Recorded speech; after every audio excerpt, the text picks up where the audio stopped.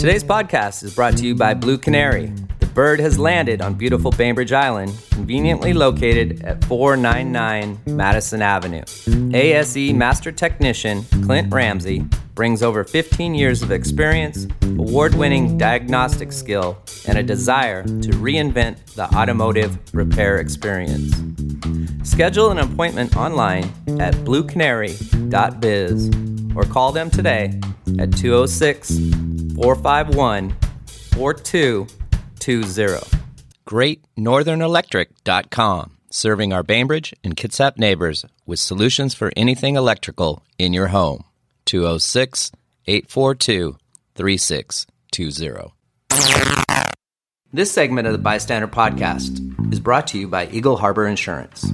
We don't sell insurance, we help people buy it. This has always been their motto and continues. They understand every family has different insurance needs, be it coverage or premiums. No two cases are the same, and they will always do their best to guide you into the proper coverage to fit your budget. They are here to help anytime. Give them a call at 206-842-7410 or contact them online at eagleharborinsurance.com.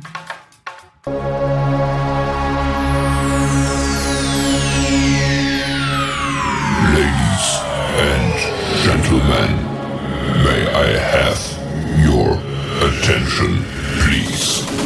The show starts in 10, 9, 8, 7, 6, 5, 4, 3, 2, 1, go.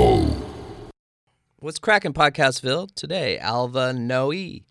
Infinite Baseball is the topic. Saturday, July 13th at the Forum. This was taped, courtesy of Seattle Town Hall.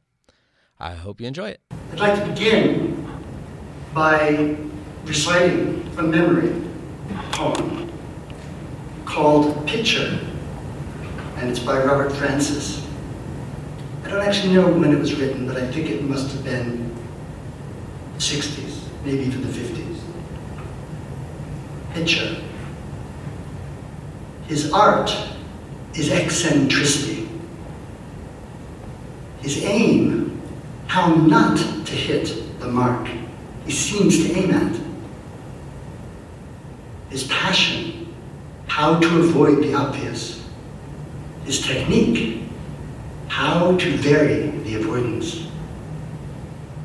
The others throw to be comprehended. He throws to be a moment misunderstood. Yet not too much, not errant, wild, but every seeming aberration willed. Not to, yet still to communicate, making the batter understand too late.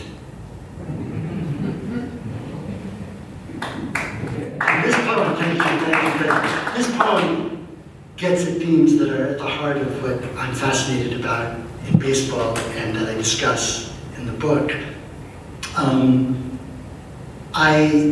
First of all, let me thank you for being here this evening. I thought on such a beautiful night, a weekend, summer, I don't think I've ever been. I brought a raincoat and umbrella. I don't think I've ever been on such a lovely evening. So that you're sharing it with me is, thank you so much.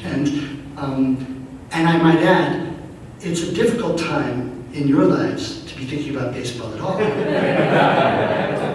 I mean, and I feel your pain. I'm a Mets fan. It's also hard to be a Mets fan. It's depressing, and like many things in contemporary life, it can be pretty depressing at the moment. But and as Ware said, this is actually my third time here. The first time when I was here, I spoke about consciousness in the brain and the state of neuroscience and what philosophy has to teach us about what it is to be a human being. The second time I was here, I talked about the nature of art and why it's important to us and what it reveals about ourselves. And this time I'm here to talk about baseball. Wow. So I remembered, Bart Giamatti used the presidency of Yale University as a stepping stone to become commissioner of baseball. And so there's this question about why would a philosopher, why would somebody really whose main interests are philosophical sources to fundamental questions about the human, write a book about baseball, and why would that be important? And in a way, I wrote this book to try to understand the answer to that question, because I do value baseball so much. It matters to me the way I think it matters to at least some of you, probably all of you. Anybody who's kind of been touched by the rhythms and energies of baseball, and who has been daunted by its extraordinary difficulty. It is a hard game as a player, as a fan. The game exceeds us. So anybody who appreciates that must appreciate that there is something here. And then when you start to think about it, I don't know how many of you come at this event or this evening or this problem with an interest in philosophy. But the thing that's interesting about philosophy is it always begins with the mundane, with the familiar, with everyday experience. And it asks questions that are normally not so much answered as the answers are taken for granted. In fact, I'm reminded, James Baldwin, the great writer, once said about art, that the aim of art is to uncover the questions that have been occluded by the answers. And in a way, that's what philosophy does too. Philosophy tries to get at the questions which we don't ever notice, because the answers take up all the space. So why not philosophy? Why not begin with this thing we love and that we care about? Why do we care about philosophy? Excuse me, that's actually, it's a Freudian slip. For me, these things what I meant to say was, why do we care about baseball? But I might just as well have said, why in the world have I devoted my life to philosophy?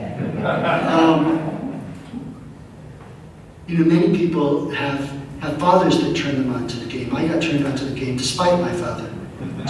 So in a way, this is an answer to him. Why do I care about philosophy?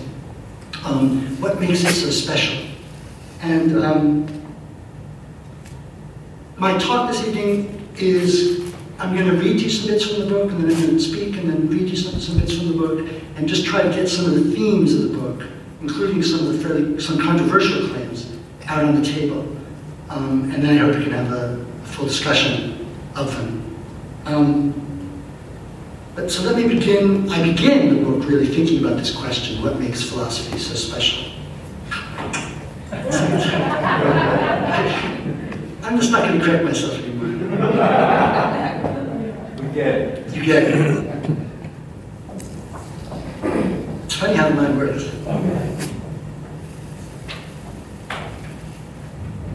Plato said that the gods love what is good. Things are not good because the gods love them. It's the other way around when it comes to baseball. It's just a game, but we make it good through our love. We don't play baseball and watch it and write about it and think about it because it's so darn special. It's special. It is special. Because we care so much about it. Because we play baseball and sing its praises and write about it and endeavor to revise it and make it better. Stop and watch the kids playing baseball at the local field. Take a good look. Now ask yourself, what are they doing? You see them pitch, hit, run, throw, catch. You see them make plays. Man on first, one out, a hard grounder to short. No outs, runners on first and third, ball popped up to the pitcher. But you also see them talk. There is a lot of talking. What are they talking about? They're telling each other what to do. They're explaining what they did wrong. They are jabbering to distract, but also to motivate. They're thinking about what the next pitch should be, or what it's likely to be. They're directing each other, signaling back and forth, attempting in real time to get a handle on the situation. They talk as they practice and play, and their talk concerns the stuff, all that matters of their activity. They listen, they try to focus, They also sit, stretch, swing bats, study playbooks, put on masks and chest protectors, adjust cups, they eat, drink, spit, laugh, curse, they chant and they call out, good eye, or you got this, or 2 strikes now, gotta protect, gotta protect. They cast glances at their parents. They work hard to manage their emotions. And the boys and girls on the field are not alone in this freewheeling conversation and engagement with the play. The coaches are in the thick of it, as are the umps, if there are any. And then there are the spectators. They are no less invested in the actions that do not so much unfold before them as lure them in and make them complicit. They don't just watch, they cheer, they command and advise. They participate in the practice of trying, in effect, to articulate or to grasp, or of trying to grasp and keep track of this game. They scatter when a ball is hit into foul territory to make room so the fielders can play the ball. Where does the game stop and all this chatter and observation and debate begin? If you look and pay attention, you'll have to admit the limits of the game are not drawn in any straightforward sense around the field of play. Baseball is a practice that is bigger than that. There is so much writing about baseball, not just good writing, but good writing by intellectuals. No other American sport, with the possible exception of boxing, as others have noticed, has come close to attracting the attention not only of fans and specialists, but also of intellectuals who feel called on not just to celebrate the game, but also to understand it and to find the words to say why we love it so. Stephen Jay Gould, the great paleontologist and scholar of evolutionary history, took up this question in the introduction to his own collected writings on baseball. Yes, he wrote a collection of writings on baseball. Why? Why so much intellectual focus on baseball? Is the game different from other games? Is it just that hard, or that complex, or mathematical?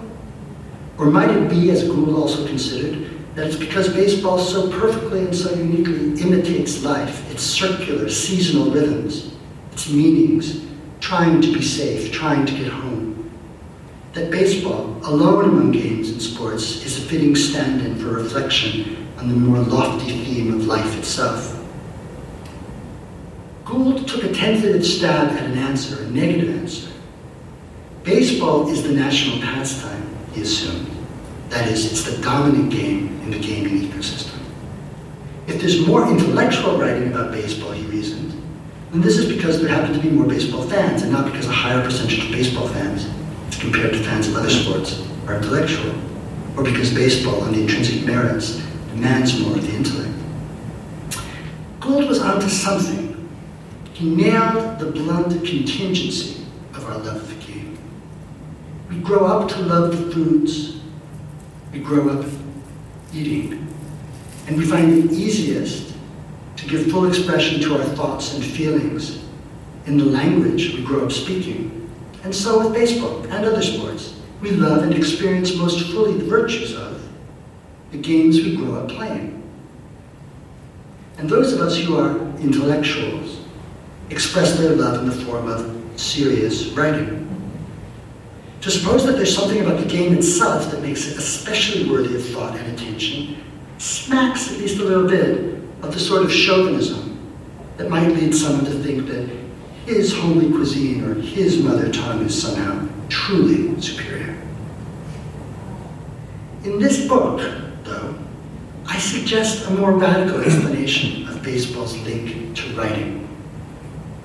Baseball, from the very first, is a thinking game. A game that demands of its players that they seek, in their role as players, to fathom and articulate the game. If I'm right, then thoughtful writing on baseball of the sort that Gould produced and that I'm trying to produce, as I wrote this book, is baseball. Baseball includes all that. It comprehends the way we use baseball to understand both what is and what is not baseball. This idea that baseball is a kind of reflective activity is a philosophical one. Baseball, in this sense, is a philosophical game. Now, when I say that baseball is a thinking game or a philosophical game, I don't mean that its performance is primarily intellectual, or that baseball players are philosophers. The philosopher, you laugh, when I listen to the things these like my son's coaches say, but the philosopher Jared Levinson once remarked in response to hearing me talk about this, that while growing up in Brooklyn, he knew some pretty strong baseball players, but he wouldn't have been inclined to say that their excellence corresponded to wit. He offered this as an objection to the idea that baseball is reflected in the way I'm suggesting. So let me clarify. It is not my claim that baseball is an intellectual undertaking just like philosophy. That would be silly. That's no more true than the claim that to know a language, you need to be a linguist, or that to be a cop, you've got to be a lawyer. If you've spent time around the game, you just know that isn't true. Sure, there are many deep-thinking, smart baseball players, but the clubhouse is not a place where you can expect to hear a lot of intellectually elevated talk. And yet we need to tread carefully here. If you speak a language, whatever languages you speak, then you've probably, indeed I would say necessarily, had occasion to think about language use. For example, you've probably wondered whether you're using a word correctly, or noticed or been puzzled by the word usage of another person. Maybe you've explained a word's meaning to a kid, or felt critical of someone because she was hard to follow, that is hard to understand.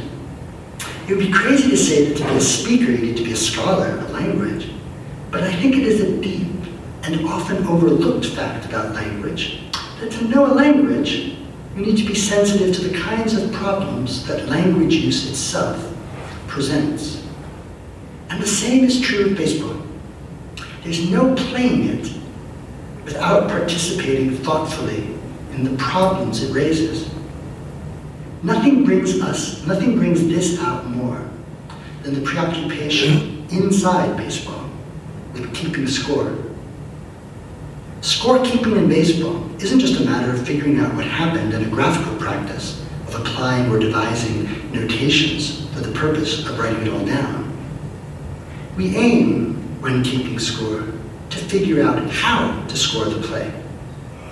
For example, we scored the runners out of the play 7-6-2, that is, the left fielder relayed the ball to the cutoff shortstop, who threw to the catcher who made the tag at the plate. Scoring requires knowledge, it requires judgment, it requires making decisions about, for example, whether a bunt up the third base line is a failed attempt to get on base, or whether it is a sacrifice. If we say the latter, then we don't even count the batter's actions at the plate as an at-bat. We appreciate that he sacrificed his at-bat, his chance to get a hit, in order to advance the runner. Or about whether the second baseman committed an error in failing to play the ground ball, or whether it was a hit, pure and simple. When we say it was a hit, we mean that we can't blame the fielder for having missed it. And there are questions such as whether runs scored on a pitcher should count as earned runs, or whether they're the result of fielding errors beyond the pitcher's control.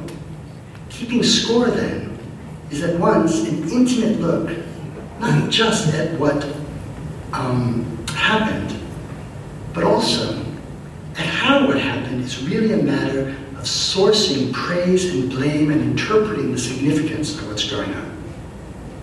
Baseball reality is fixed less by what happens than by the question, who's responsible for what happens? And it is forensic matters, I'm going to come back to that term in a little bit. It is forensic matters such as these that are the main preoccupation of baseball scorekeeping. And crucially, scorekeeping isn't something that takes place outside the game, a mere matter of recording. Like, for example, the activity of filming a game for broadcast. It belongs to the game's play. It's a thoughtful activity that is essential to the game, to its unfolding dynamics and rationale. And the scorekeeper's perspective, if not the actual task of writing it all down, is the perspective taken up. It's the perspective that really needs to be taken up by the players themselves. To play the game is to be interested in the score and to be concerned with the basic challenges posed by the task of accurate scorekeeping.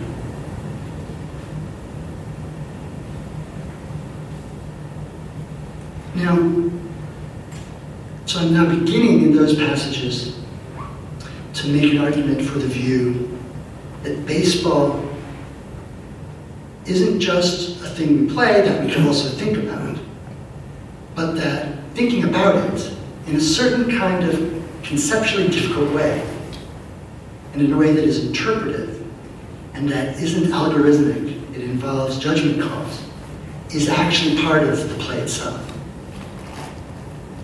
And I introduced this term forensic. I'd like to read you a very short passage in which I say more about that. Actually, I can say right away before I go that most of us know the term forensic from cops and robbers shows. Forensic science is the science of whodunit. And one of the arguments I make in this book is that baseball is a forensic sport.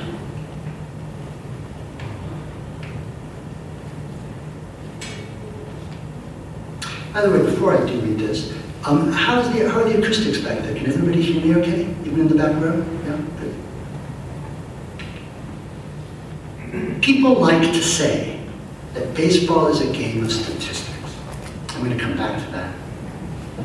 But really, it is a game of law. It is a forensic sport. Actually, before I read this a little bit, let me just say something about the organization of the book. The book consists of 32 very short essays, each of which can be read quite briefly, and each of which is self-contained. Somebody who reviewed this book in the Wall Street Journal said of the book, I'm not sure whether this was praise or criticism, that it doesn't take much longer to read the whole book than it does to watch a contemporary game of baseball from start to finish. And I wrote a lot of these essays. They started out in life. I was blogging for National Public Radio, a science and culture blog, and I insisted, as a condition of doing this work for them, that I get to discuss baseball. And in the course of writing these pieces on baseball, I realized that there was a unifying theme. So I've then written a rather long introductory essay that kind of tries to articulate those themes that run through the book. So what I'm now reading from is one of the short little essays. What I was just reading from was the introductory essay. When I say baseball is a forensic sport, what I mean is this. In baseball, we are interested less in what happens than in who is liable or responsible for what happens. We are interested in apportioning praise and blame. To put it better, in baseball, as in the law, the way you determine what happened is by making a judgment about who is responsible for what happened. Whether an act of violent killing is murder, give the gruesome example, depends on the halo of circumstances surrounding the act. We can know the local facts, A shot and killed B, say, and still not know whether A murdered B. Was it an accident? Was it self-defense? Was it an act of passion or mercy killing or an act of war? What was done depends on more than just what happened. And so with baseball. Batter hits ball and makes it safely to first base. What we want to know is, did he get a hit? And this is really the question. Did he earn the base? Or did he get it as a result of an error or a fielder's choice, for example? Do we praise him for his achievement and so credit him with the achievement? Or do we blame the fielder for what happened? And so deprive the batter of having gotten a hit at all. What happens in baseball is constituted by matters forensic, matters of praise and blame. So consider, and I use these same examples throughout, runs are either earned or unearned. That ball that got away from the catcher and allowed a runner to advance a base, it's either a wild pitch, is the pitcher's fault, or it's a passed ball, which is the catcher's mistake. Did that runner steal the base, or did he take it thanks to defensive indifference? Some pitches are strikes, and others are balls. That is, some pitches are pitches the batter ought to be able to hit. He's to blame if he fails to do so. And some are just lousy throws, for which the pitcher is liable. Generally, we blame a batter if he doesn't get a hit, but not always. In cases where the pitcher fails to give him a good pitch and he's awarded a free base, or where he flies out to score a runner, we treat the batter as if he did not even have an at-bat. Nothing brings out this forensic character of baseball so much as the practice in baseball of keeping score, as I said before. And what I now want to share with you is another section where I go a little bit more deeply into this problem of keeping score and this distinct challenge which keeping score offers. I said before that I think that there's a way in which every player has to be sensitive to the scorekeeper's perspective, that the perspective of the scorekeeper lives inside the game. It's not just external to the game. It's not just noise, it's not just talk. Okay.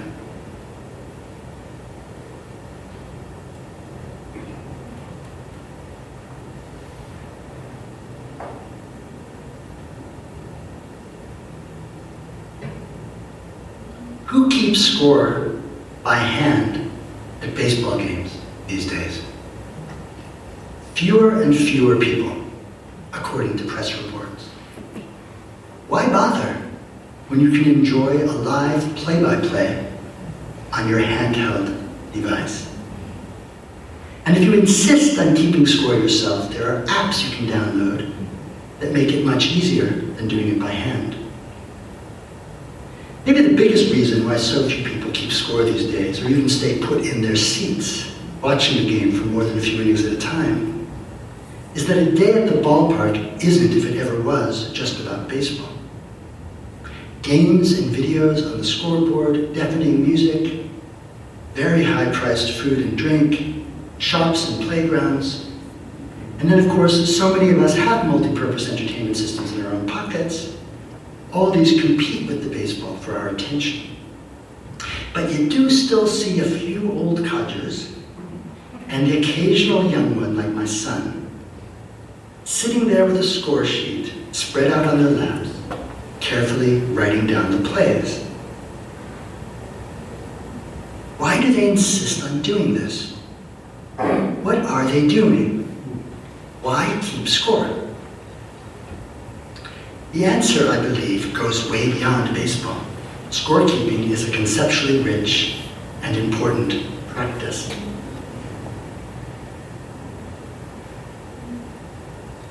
One person interviewed for a recent article in the New York Times said, "He had no interest in the hard work of keeping score. Too much to write down. I have live ESPN Gamecast. It keeps me updated."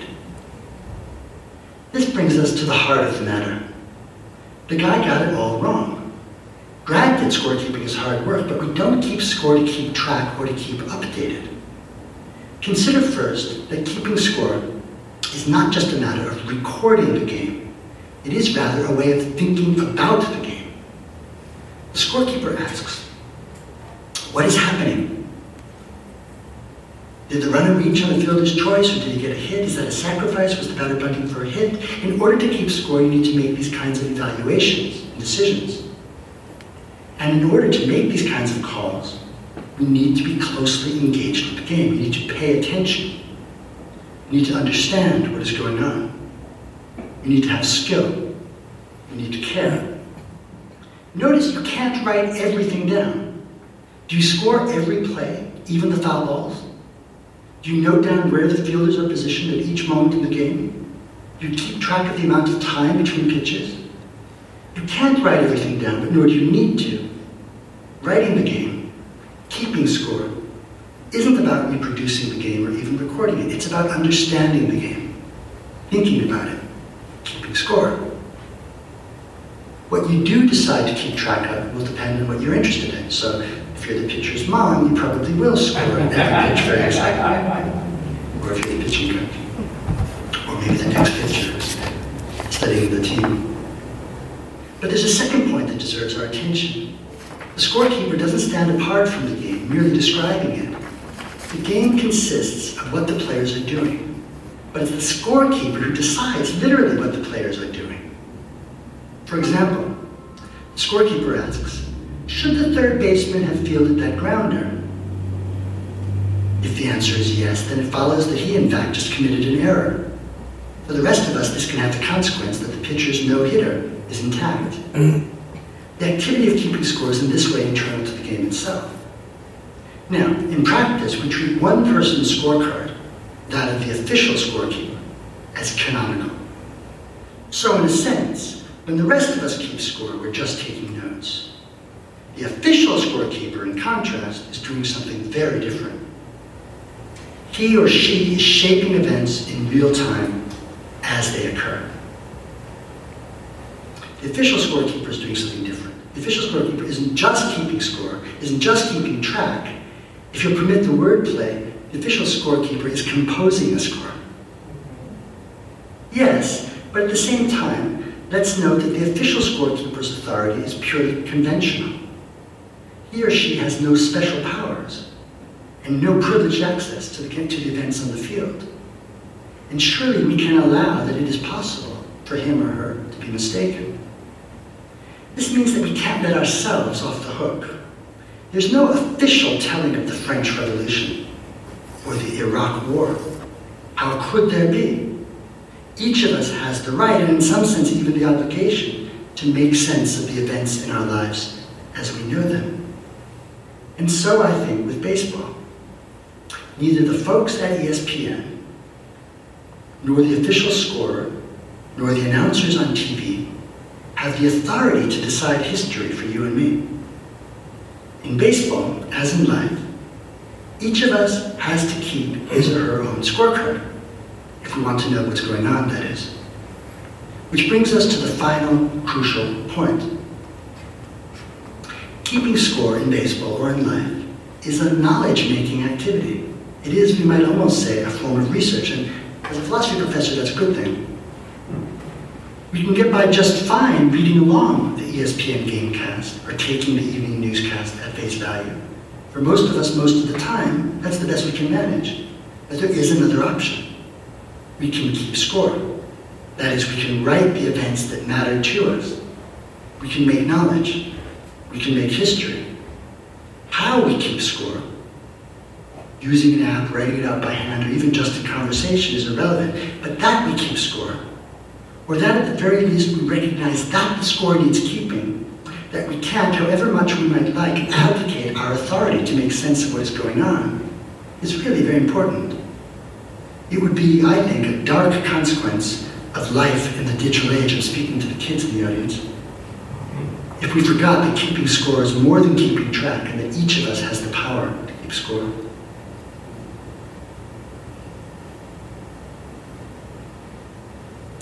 Now, the book is called Infinite Baseball. And I have a lengthy discussion about why I call it Infinite Baseball. But because I've been reading so much just now, I won't read it to you. The thought that I have here is that what I mean by saying that baseball is infinite is that, as I've already indicated, that the activity of playing the game includes, as part of itself, the activity of reflecting on the game.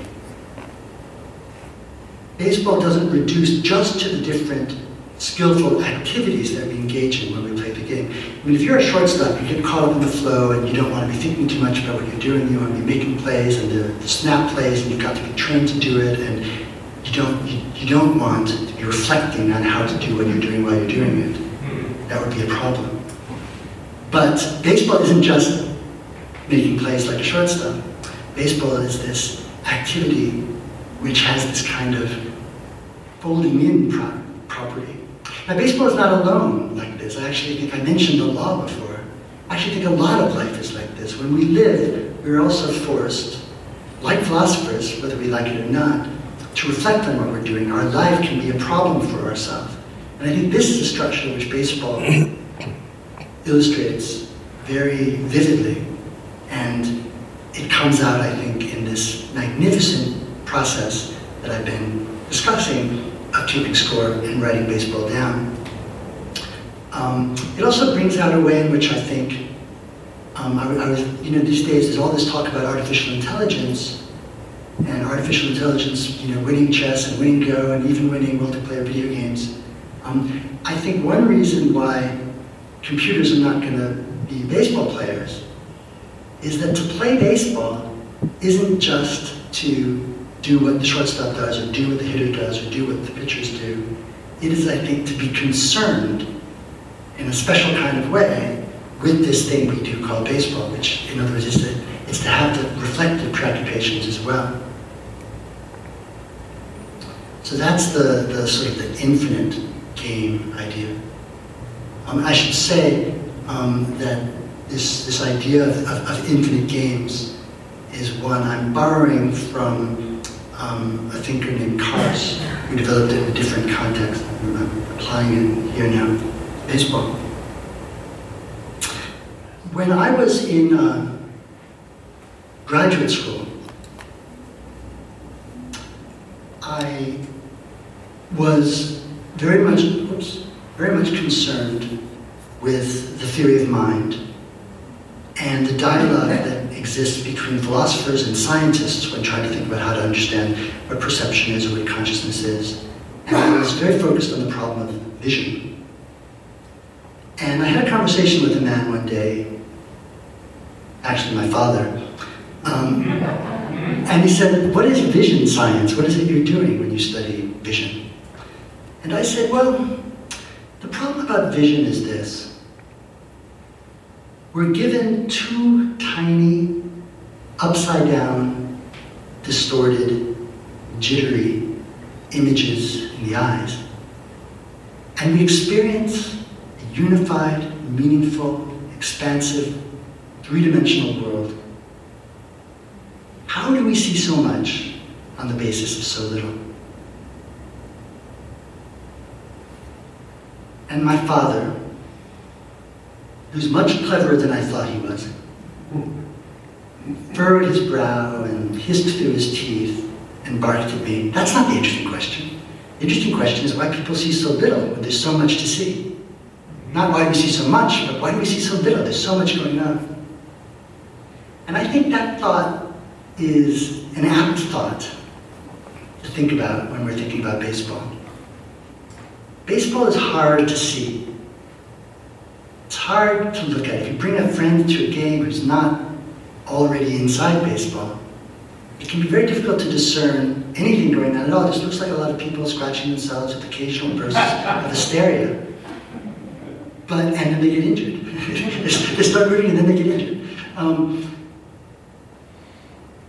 You need to know so much, you need to learn so much to discern all that is so meaningful in the game. And so baseball is a really interesting object lesson in this idea that we don't just get our perceptual awareness of the world around us for free. We really need to earn it through cultivating ourselves, through educating ourselves. To love baseball, you need to be educated about baseball. And baseball then is an opportunity to be educated. This is important. This is the thing I discuss at a number of different points in the book. This is important when we think about televised baseball versus actually watching baseball or even playing baseball. Televised baseball solves a lot of the problems about what you're supposed to be looking at. It aims the camera in the right place. I mean, even if you don't listen to the commentary, which of course most of us do, we enjoy the commentary. Actually, I'm just going to interrupt myself to share a little story. I hope this doesn't, I guess it is going to go out, but do you guys know who Gary Cohen is? He's the Mets announcer. He's a very good announcer. Everybody loves their team's announcer, but I've always loved Gary Cohen. He's the Mets announcer. And he's not that much older than me. He's maybe 5, 7, maybe 10 years older than me. And he went to Columbia College. I went to Columbia College. And a few years ago, the Alumni magazine was interviewing me because I published a book, and they were talking to us, they wanted to hear about the success of an alumnus. And I mentioned in the interview, I said, "Gary Cohen, if you're listening, I want to write a book about baseball. Please get in touch."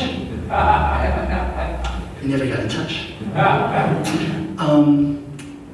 And then the other day, it's now, I really shouldn't be talking about this in this company, but it's now the 50th anniversary of the 1969 Mets World Championship season. And a lot of books have just come out to celebrate what the Mets did in that amazing year. And I was reading one of them, very, very good book by Wayne Coffey. And in it mentions some stuff about Gary Cohen's life. And it turns out that not only did he go to college with me, he went to my high school too. So I said, this man has to respond to my family. We went to college together, a few years apart. We went to high school together, a few years apart. We know people in common.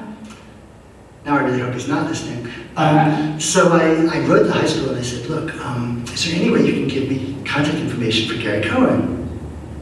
And I said, I don't know him, but I'd like to talk to him about a book. They wrote back a half an hour later and said, yeah, we got in touch with him and he's happy to be in touch with you. So I'm just sharing that. So I now have a correspondence starting with a baseball idol. Yeah, it's good. And so the Mets are actually coming to San Francisco next weekend, and he'll be there, so I'm hoping that maybe I'll get to finally meet him. So one really interesting thing about baseball is how hard it is to see it, and in a way, the camera, by framing it, tells you what you're supposed to be paying attention to. But of course, we all know there's so much that the camera leaves out. And the camera doesn't show you what the fielders are doing as the batter comes to the plate. The camera doesn't show you the way the umpires are shifting positions so that they can effectively make the calls. There's so much more that is available to you to see if you're there. But of course, if you're there, there's nobody telling you what to look at. There's nobody telling you how to see it. So seeing a baseball game and following it and understanding it is really it's a magisterially difficult thing to do. Now this is relevant to a controversy which is, I wouldn't say it's raging among people who love baseball, but it's raging among people who are trying to make money out of baseball. And this is the question that's the hotly debated topic of the problem of pace of play. Yeah. Let me read something I've written to you. The title of this very short, I think you'll like this one. This is called, Do We Need to Speed Up Baseball? Major League Baseball is wrestling with the question of how to shorten the length of baseball games.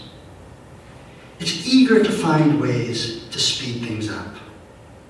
The New York Times, not long ago, invited staff writers and readers, some of you might have seen this, to offer suggestions, and was inundated with ideas, ranging from the reasonable, such as stricter enforcement of timeouts, to the unrealistic, lopping off innings of play, making it 2 strikes and you're out, or letting teams change the batting order later in the game.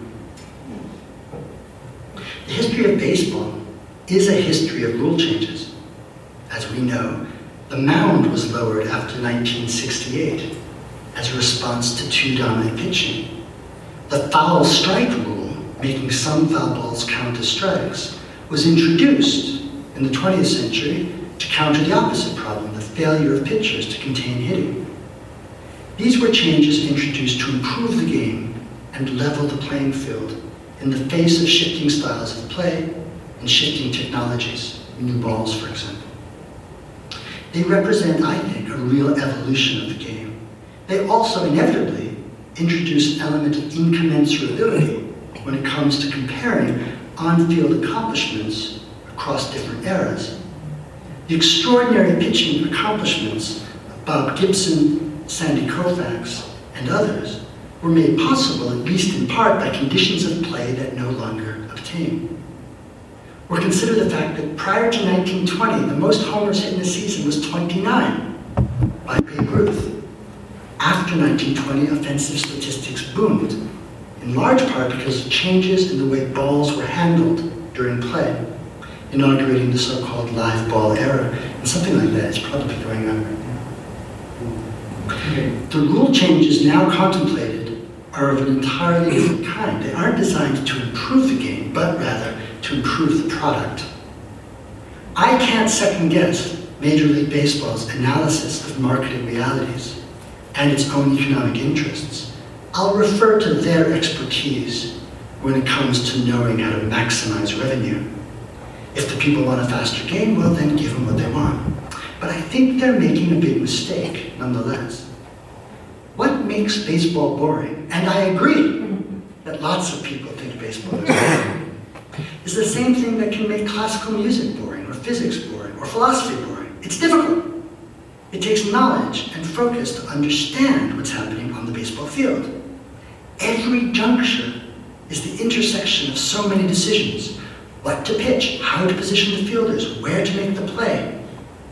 And the answers to these questions depend on the situation's specifics and are sensitive to endless complication. Are there men on base? Who's batting and who's on base? Who's on the mound? How fresh is he? What's the situation on the bench? Who's on deck? And on and on. It takes not only experience, but also curiosity and patience to realize what's at stake at every juncture of the game. For one who can perceive all this, the game is not slow.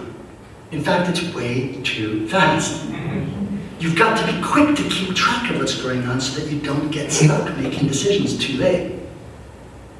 It takes time to follow and understand the game. And it takes time to play the game and to play the game well.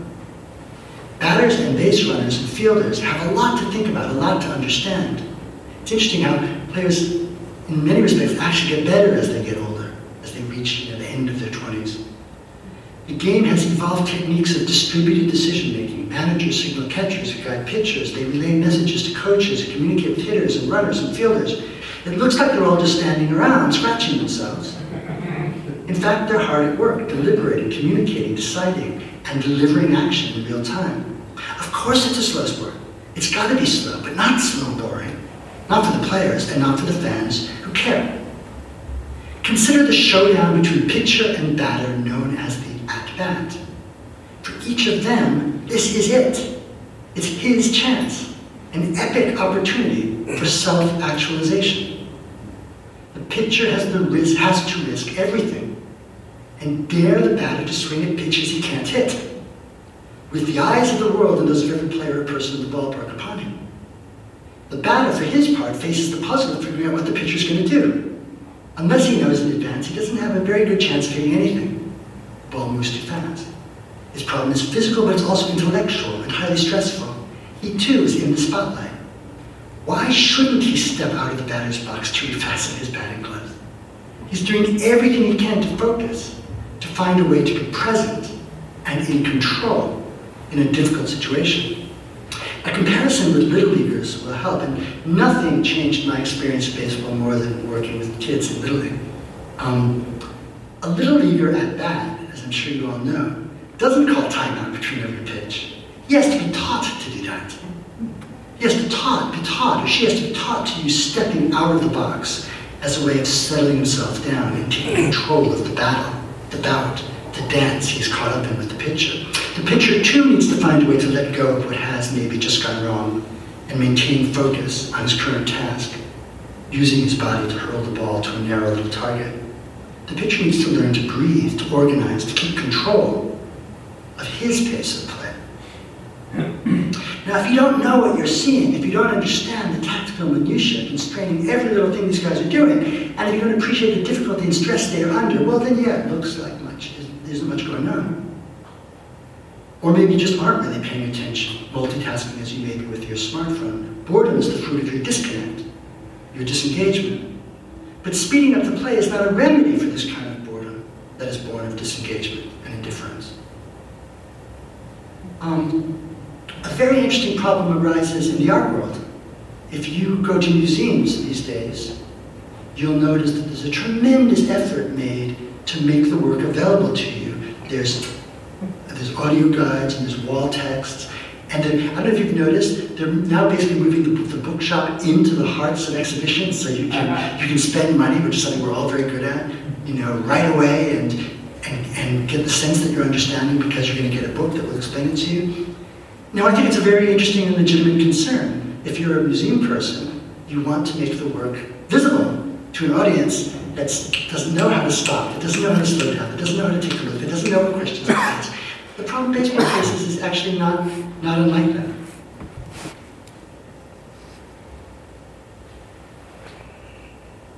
Now, there's a couple more things I want to mention before I open this up for discussion.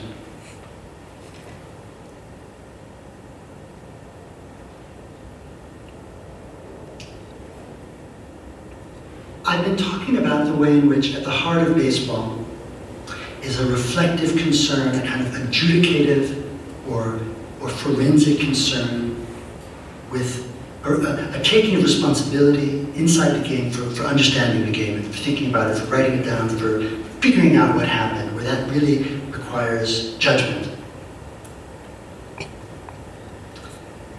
Now, as we know, there's another way of thinking about the game, which is very influential. This is the quantitative or numerical, the analytic way of thinking about the game, where statistics is the heart of the game. People say it's about statistics, fundamentally.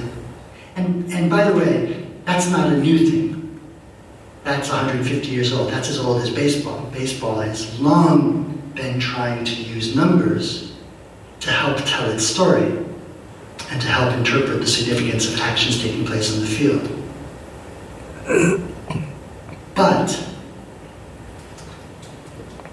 if we're not careful, I think, the quantitative view of the game can distort these other values that I think, I would say, are really what give the game its beauty and its meaning. And this may be the most controversial thing I say to you this evening. It's not just numbers versus interpretation. It's the idea that you can define the game just in terms of what's happening at the material level. I mentioned in passing, I want to make the point again. What is a ball and a strike, really? What are balls and strikes?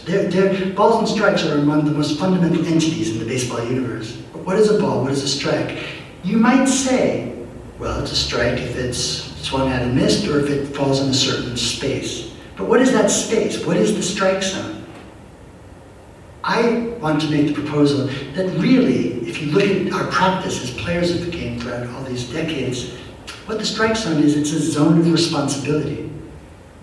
The strike zone is the zone in which the batter is responsible. The batter's got to protect, the batter's got to own the strike zone. A ball which isn't in the strike zone is on the pitcher. It's his bat rather than the hitter's bat.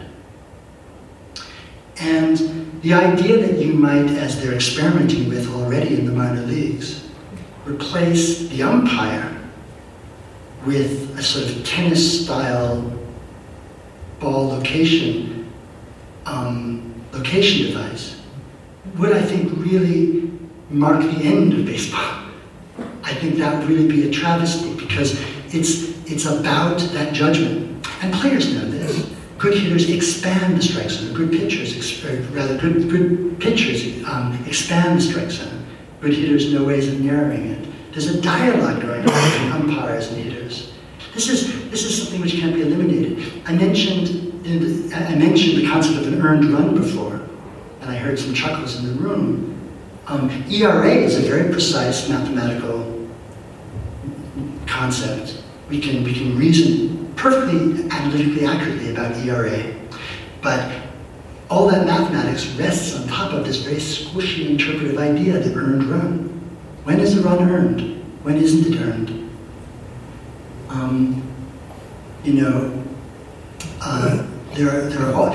Should a run count as earned when it was a result of a stolen base? Well, was it the pitcher's fault that the base was stolen or not? Sometimes yes, maybe sometimes no. There are so many cases. And this idea that we don't hold the pitcher responsible for anything that happens after an error that would have been the third out, well, that's reasonable. Why blame the pitcher for what happens after he would have been sitting in the dugout? On the other hand, if the pitcher then proceeds to walk through people and then give up a grand slam, in what universe is that not the pitcher's fault? So the point is, you can have the formula, but the concept on which the formula lies is soft and squishy. So we just need to understand that we can use numbers to summarize, to predict, to try to get a handle on habit, but we can't replace, and it's, I think, a pipe dream to think that we can replace the more human, squishy, fragile, interpretive parts of the game. Outs, hits, balls, strikes. This is the fundamental level of reality in baseball, and you can't separate that from the human, I would say. By the way, when I criticize the use of umpires for ball and strike counting. And then really, when that starts, that's the day I stop watching professional baseball. But I love instant replay. I have no problem with instant replay. I think that's a totally different thing. Because instant replay isn't replacing the judgment of the umpire. It's simply expanding the group of umpires that are involved in the argument. And we all get to participate in it. It gives, to me, every time you go to instant replay, it's a learning opportunity for everybody there to think about the principles that are at stake in making the call. Yes, sometimes it extends play unnecessarily, but it's interesting. I think it's an interesting moment in the game. There's a desire to reduce things to the physical when really they're mental. I overheard recently people discussing, when do you call a check swing strike? And they were debating, is it when the wrists crack or the arms move a certain distance? And Ron Darling, who was, I listened to Mets games. Ron Darling used to pitch for the Mets. He was a star back in '86. He's now one of their announcers. He was talking to an umpire about it, and the umpire said, no, what was the term? We call it check swing strike when the batter offers it the pitch. In other words, what's at stake is not the physics of the arm movements, but it's the intention. It's the psychological state of the batter that the umpire is trying to discern. Or here's another example where I think the kind of physical approach has such unpleasant qualities. We're living in an era right now of sort of power pitchers, and there's a lot of celebration of the radar gun as the measure of the pitcher's genius. Contrary to the poem I shared with you before, where the pitcher is the one who's trying to hit the mark that you don't think he's trying to aim at, and where there's so much wile and false expectations and this communicative act, this complex communication going on between the pitcher and the hitter, where the pitcher makes the batter think that the ball is going to be here, but it's there and the batter understands too late, again to quote the poem that I read.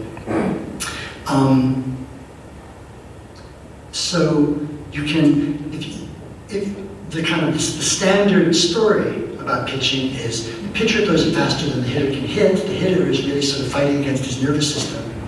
But really, I think there's a psychological story there which is much more interesting than that. I'm going a little bit quickly now over some of these points because I want to get to discussion. I'm going to mention just one last example, and then I'm going to call it quits and open up the floor.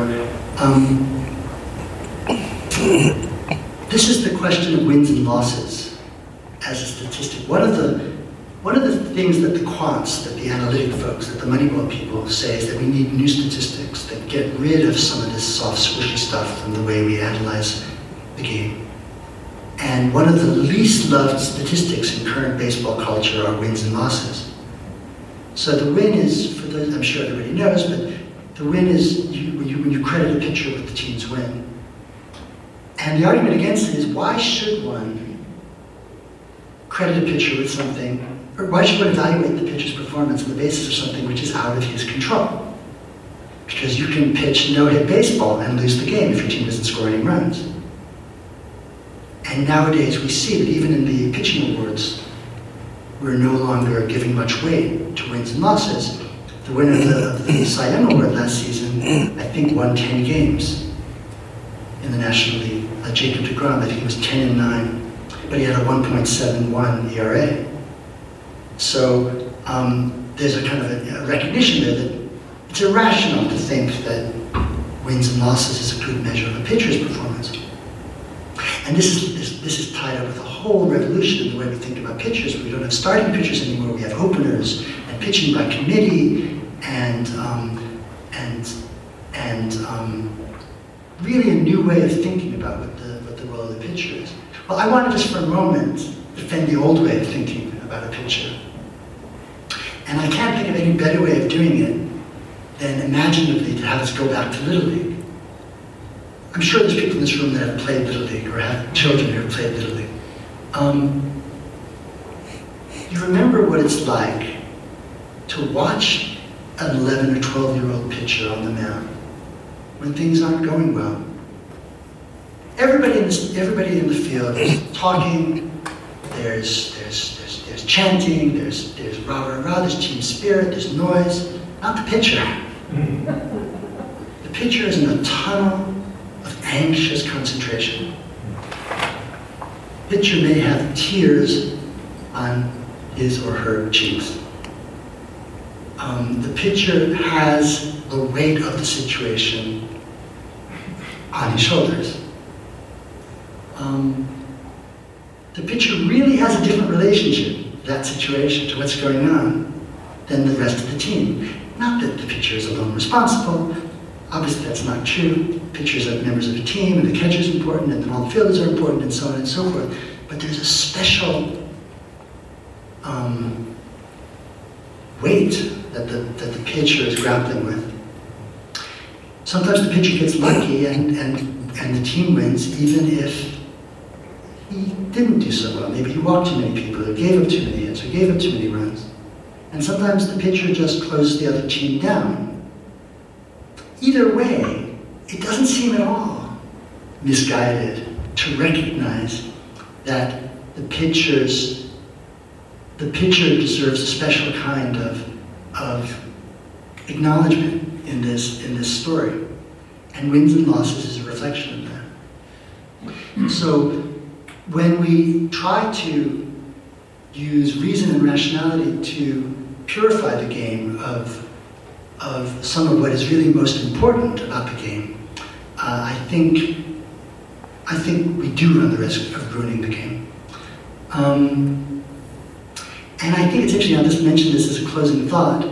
I think it's an interesting thing, baseball, organized professional baseball was a sort of creature of the end of the 19th century. So was science. I mean, big science as we know it today, specialized science. Earlier you could have scientists who could at least aspire to understanding everything.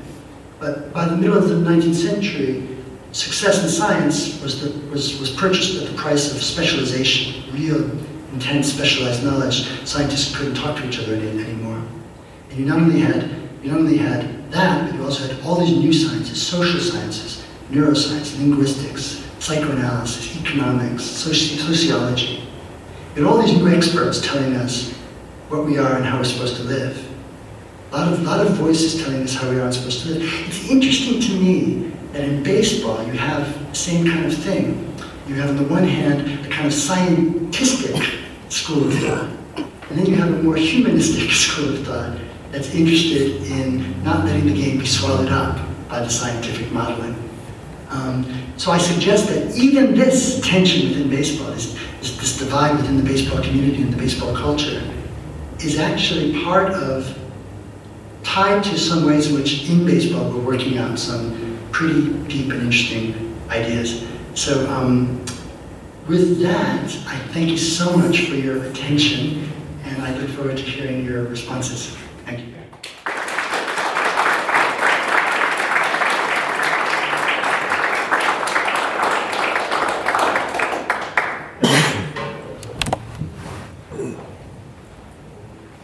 Yeah, so I think the protocol is you just go right to the microphone. Hi, thank you. It was very interesting. You've spoken a lot about sort of how baseball is sort of philosophical, and you've touched on this a little bit, but I'm curious to know a little bit more about why it's philosophical. Like, why do we need it? Why did it come about? How is it part of being American? Is it part of the time? And maybe somewhat related, do you think any of this philosophical orientation applies to cricket?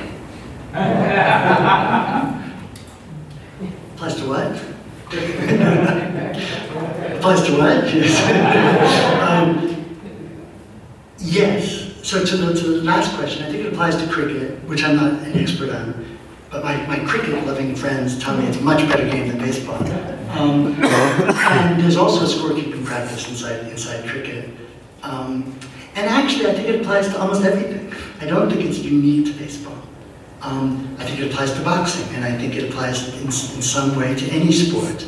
And I think it applies, in some of the chapters in the book, I argue, it applies to language, and it applies to law, and it's maybe a fact about culture, that culture is a concern for people in a culture. You don't just do things, you also reflect on it.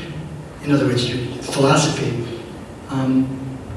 philosophy starts with living. It doesn't start with classes. But the thing that's I think special about baseball, I'm not sure about cricket, but I think the thing that's special about baseball is the way in the score-making practice it makes these things so explicit and thematizes them so richly.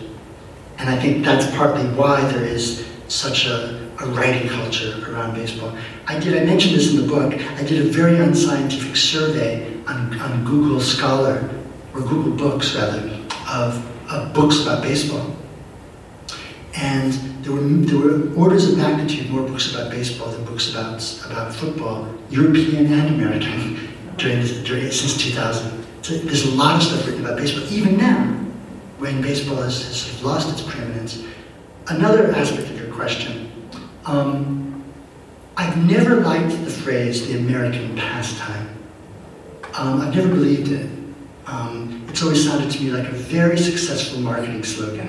And like a good marketing slogan, it kind of convinces us to live according to it. And so so much romance about baseball. So I don't want to say that there's something especially American about it. But actually, my argument, if you follow it through, is that baseball is an especially legalistic game. It's an especially juridical game. So it is, if you like, I think, the game of a constitutional democracy. It is the kind of game that we should be playing. Also, as I said, there was a beautiful book by, I forget his first name, Schwartz, called The Numbers Game. That was a history of debates about statistics in baseball. And as I mentioned in passing during my talk, the debates about the statistics, really they go back to the 1850s. So this is not new, Moneyball is not new. I mean, the particular theory behind the new Moneyball, the new analytics is different. But the idea that we need to have these controversies about statistics, and also that there's a battle between a mathematical and a non-mathematical approach to the game, that I think is an American problem. That is an American problem. We see it, and this gets into terrain I'm not very confident speaking about, but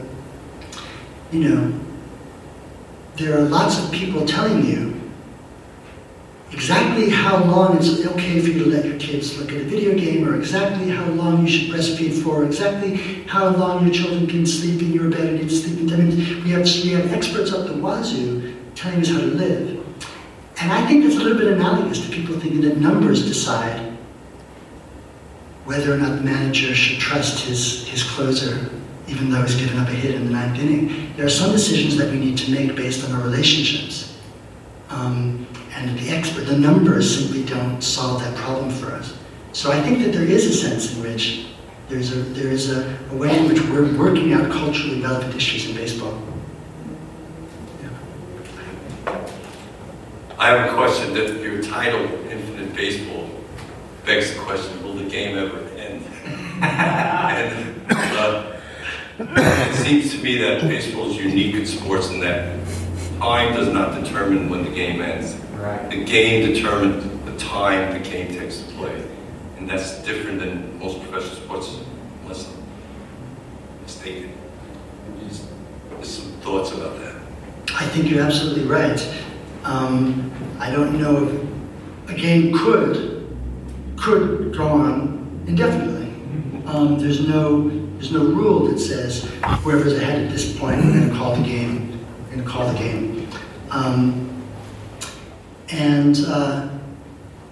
It's interesting, actually, that gets fuzzy with youth baseball. So in youth baseball, sometimes they end, depending on the league, sometimes the game's over at 7 innings, sometimes the game is over when there's mercy rules. There are other humane concerns that will sometimes force us to bring a game to its conclusion. But this really goes to this issue of timing and what our relationship is to time.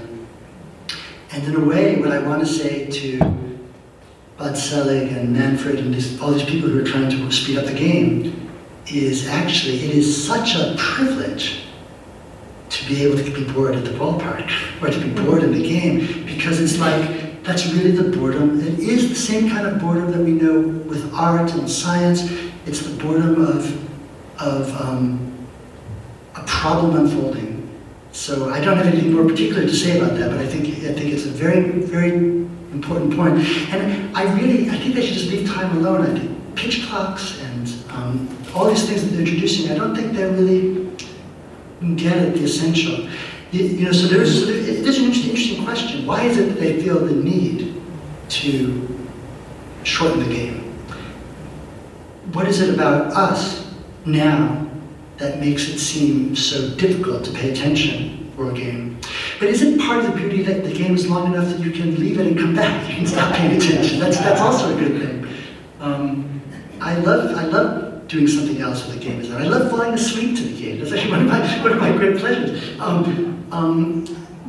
The game serves an important function, which is not just and then when you see it is tricky. Like when you watch the highlight reel on the news, or when you watch, on MLB.com, you can watch sort of quick summaries of every game. And it's usually they show you the home runs and they show you a few strikeouts. They don't show you the beautifully turned double play, and they don't show you. Oh, and now they're getting rid of the intentional walk. You no longer have to throw the balls. All this kind of anxiety. It bespeaks an anxiety about slowing down and allowing for the possibility of being bored. So I'm speaking now not to the question of the actual infinity of the game, but to the whole issue of timing inside the game. It definitely bears more thought. And I bet the people in baseball must be thinking about it hard. Well, first of all, I can discuss baseball with you for days. Been a fan for a long time. But my question is, I watch the games most of the time that are recorded, not as they're happening. And I hate to hear the score before the game. Yeah. My wife doesn't mind. Of course, she wasn't a baseball fan until she met me, and she has learned the game quite well by now. And she doesn't mind hearing the score. But for me, if I know who's going to win or lose, it takes all the anticipation and the excitement about, is he going to get hit? Is he going to throw a strike? That all goes away if you know what happens at the end.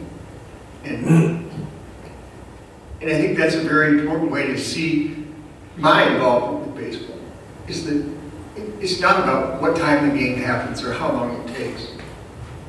It's about being involved in the whole thing. I mean, as you talked about, it's encompassing. And I just want to know what your thoughts are about the difference between knowing the score and not knowing the score.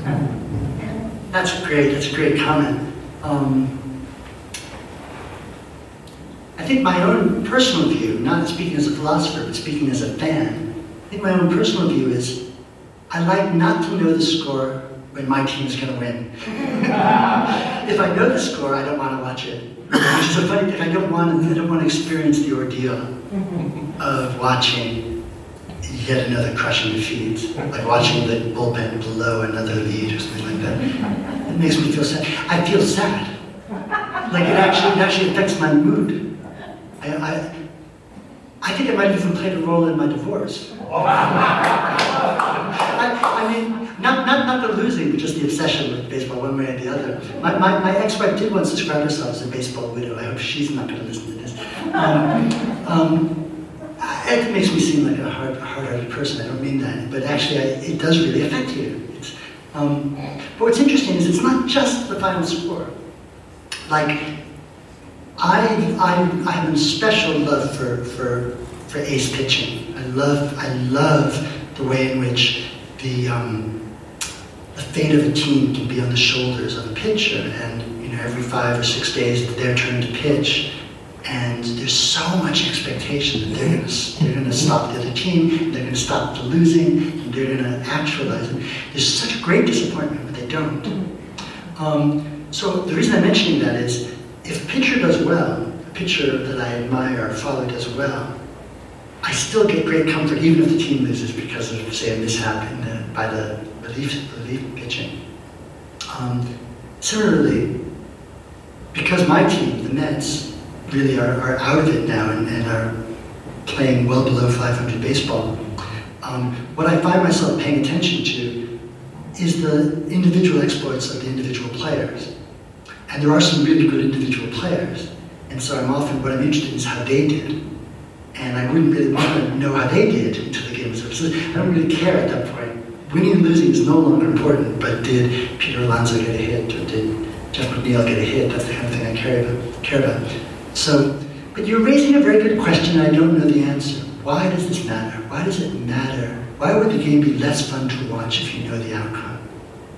And I agree with you that as a general rule it is.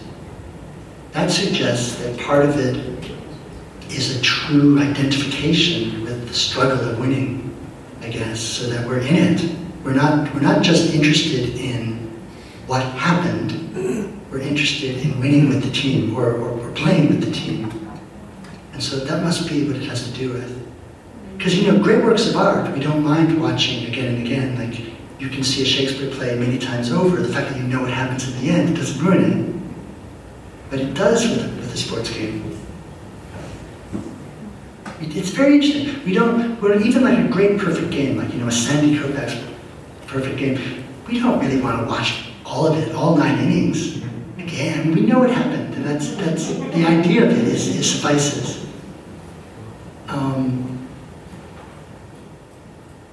So this is connected. I'm sorry, I don't mean to continue too long with this question, but maybe this has to do with. I talked about before how when you keep score of a game, you're kind of writing history. Maybe part of what we're really concerned with is really having is sharing the responsibility of understanding what's happening. And if it's after the fact, we feel we can't do that. I also often watch games on time delay because I watch East Coast games and I can't. I'm at work when they're happening. I watch them when I get home and fall asleep. But I am very annoyed if I find out the score. So I watch the games on MLB TV, and they have a setting that hides the scores. But it always is turning itself on. So sometimes I'll go, watch the game, and I'll turn on the TV, and there's the score. It's very frustrating. So that was a long answer. I forget which side is next. That's okay. We're going to have time for these last 4. So there you go. Start over there. Okay. You talked a little bit about baseball as a legalistic. You made an analogy that it's a legalistic sport, and I'm just curious. Also, maybe this is a facet of that, but the etiquette of baseball seems to be shifting over the last, maybe 5-10 years. To should a batter flip a bat if he hits a home run? Should a pitcher throw at a batter's head if he's hit 2 home runs in the game? All those kinds of things. I'm just curious if you had any thoughts about how that's changing and whether that's for the good or the ill of the game. Yeah, great questions. I just want to acknowledge the interest of the question. It's changing in so many ways, both at the level of etiquette, but there are also rules that are sort of in the vicinity. Like, one of the things I always loved about baseball was the neighborhood rule. The neighborhood rule is where the shortstop has played the grounder and touches second, throws to first, there's a double play. But if his foot misses second base, it doesn't really matter because he could have touched second base if he'd been a bit more careful. We recognize that he was in the neighborhood. He deserves credit. But of course, the age of instant replay, you don't have that anymore because now you can challenge everything, and so the neighborhood rule is gone. And that feels to me a loss because what they're really recognizing is even if he didn't touch second base, the runner deserved to be out. That's the kind of part of it that I like. And then the whole thing about the catchers blocking home plate or hard slides. Now, I would never want to say I'm in favor of career-ending injuries in these collisions, but I'm not sure that those changes in the rules are that beneficial for the game. I'm not sure about that. But these are related to etiquette, like as you mentioned, the throwing the balls at the batters' heads. I definitely don't think pitchers should throw balls at batters' heads, but their shoulders. I don't know. I mean, one of the differences is the culture is changing and the game is internationalizing. There's a lot of people from around the world in different ages. I mean, I'm 54 years old, and when I consider that these guys, there's 19 and 20-year-olds in the game, and 19 and 20-year-olds from different countries, from Asia, from South America, Central America, it's maybe not surprising that these etiquette things change. I guess I'm interested in seeing the way it evolves. I like to see the way it evolves apart from the way it's regulated from the top down. Like the bat flipping thing. I guess I don't really see what all the fuss is about bat flipping. Slow jogging the bases, I can see how that could be a bit provocative. But, yeah, I think a lot of that is a bit of a storm in a teacup, some of that stuff. One of the things I've always found important in philosophy is how to find meaning and purpose in a world that's basically absurd and futile. Can you relate that to the fan who is sticking with the team year after year despite futility? What is our purpose? Wait till next year. That's such a good question. And then there's another whole shade to the question. The other day I heard an announcer complaining about grown men who will run to catch foul balls and like block a kid from catching it. This brawny sort of 50-year-old robbing the kid his opportunity to catch the foul ball.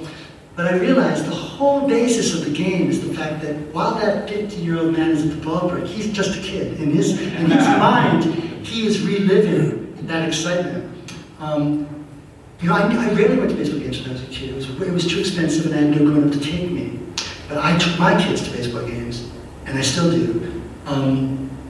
And nowadays, maybe it was always true, but if you get there early, you can go down to the field, and the millionaires will sign your autographs, and they'll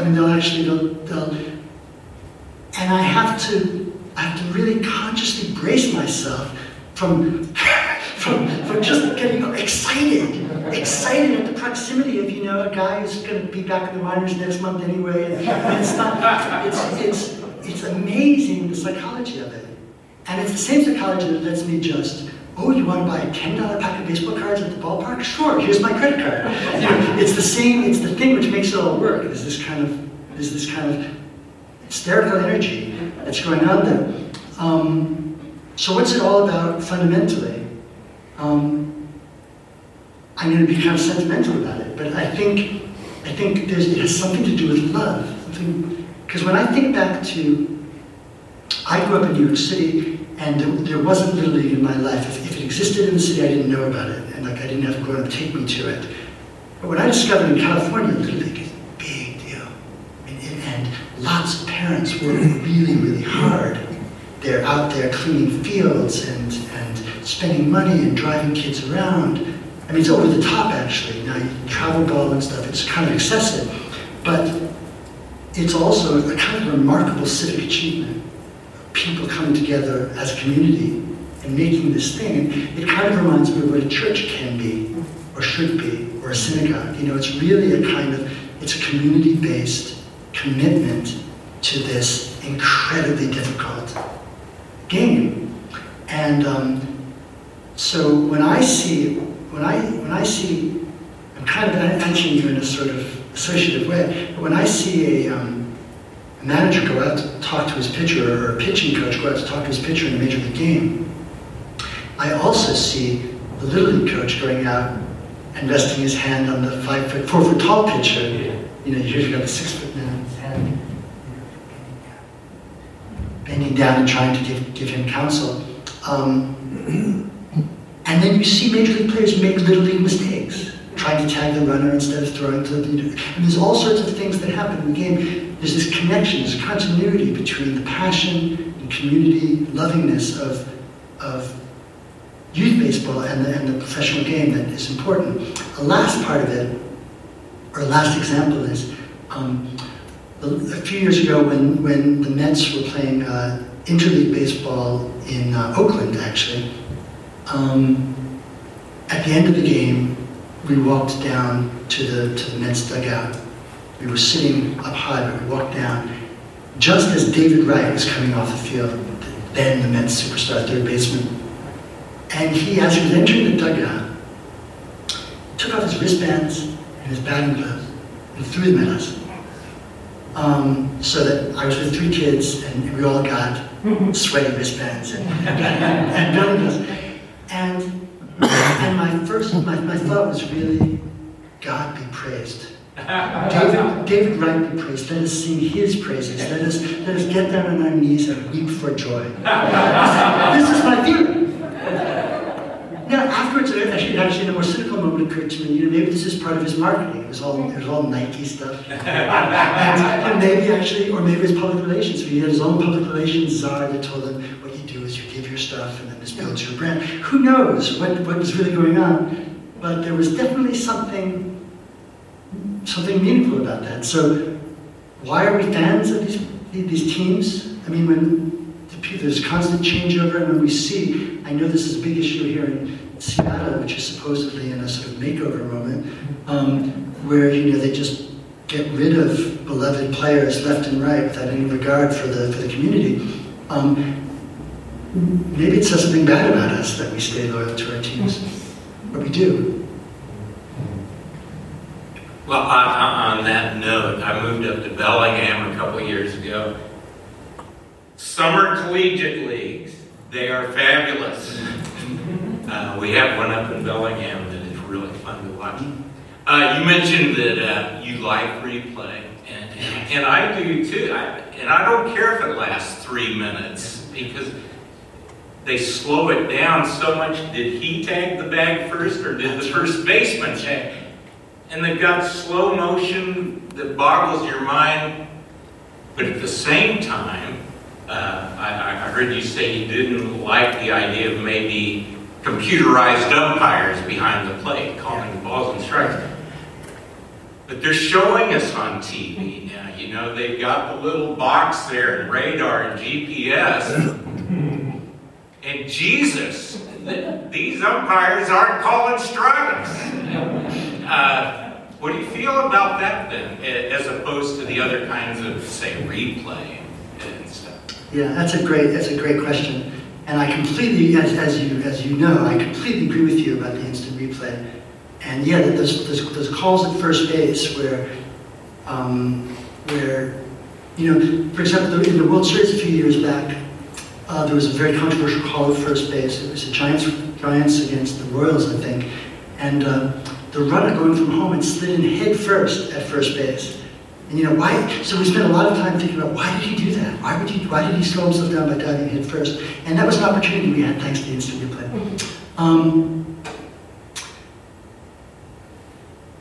All I can do is try to persuade you. I can't prove my point. But when I was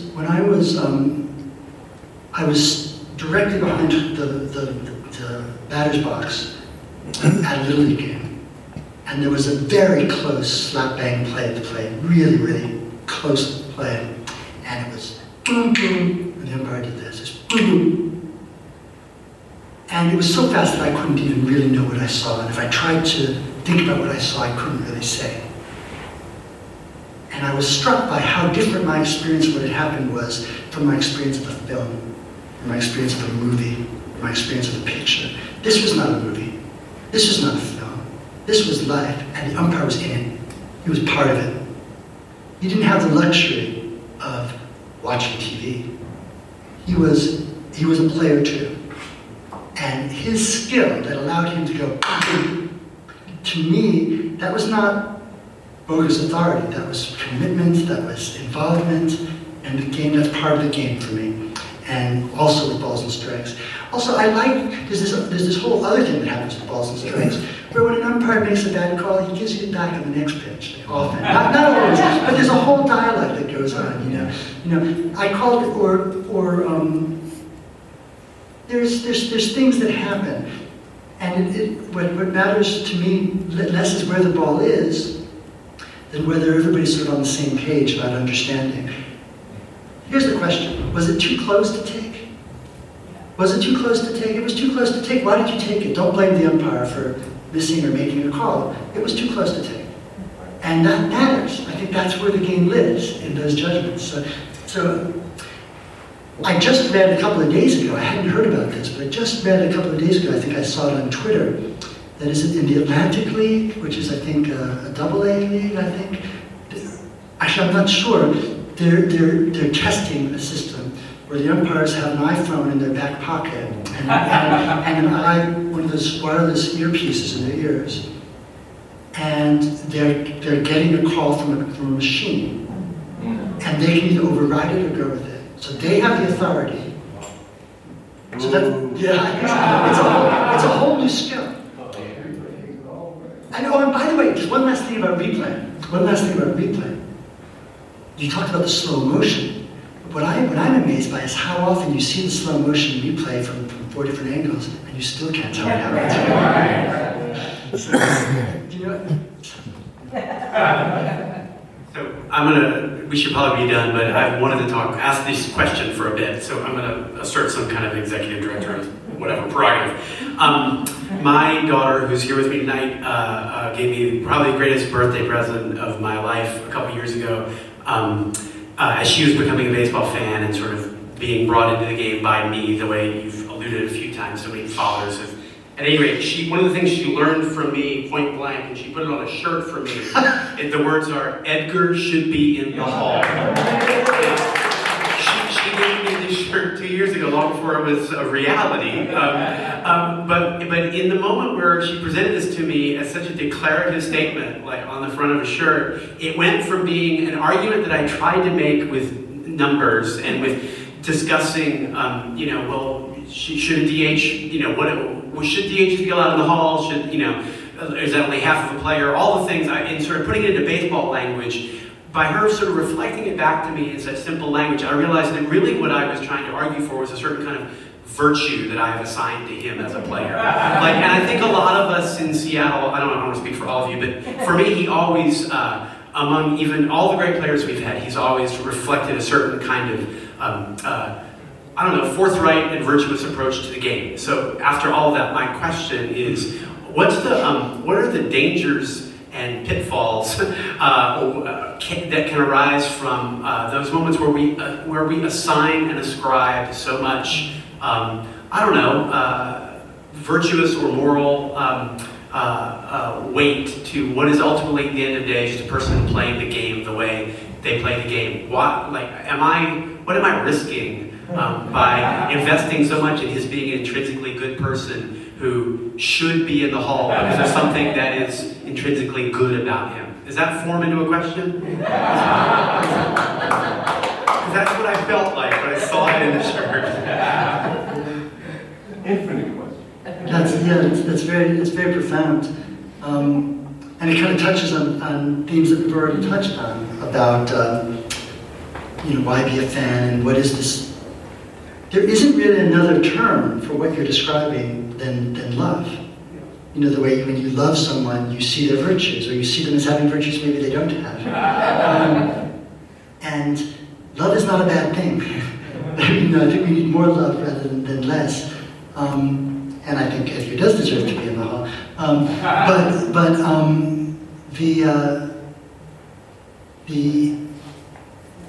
I think it's good to have the conversation and to question our biases and to question our fairness and the Hall of Fame is a funny institution. It's, when you think of this history of this, racist exclusion of players and the ugly history of baseball as our social life has been reflected in it. Because the question, racism is the biggest thing. I'm digressing, and I know you want us to stop too. But when I was reading these books that were recently published about the 1969 Mets, I was too young to follow baseball at that time. I was shocked to learn that the Mets team was very segregated inside the team. There were 4 African American players who were all from the Deep South on the team, and by coincidence they all bunked together on road trips, and by coincidence their lockers were all together in the locker room. And that was something I was never aware of. Never had that thought. And there are other interesting things that happened that if you look back on, you can see. So there's a lot of room for love and a lot of room for criticism too in baseball. I'm actually left a little bit speechless by the scale of your question. No, it's a good question. And with that, I thank you, Dr. Noe. And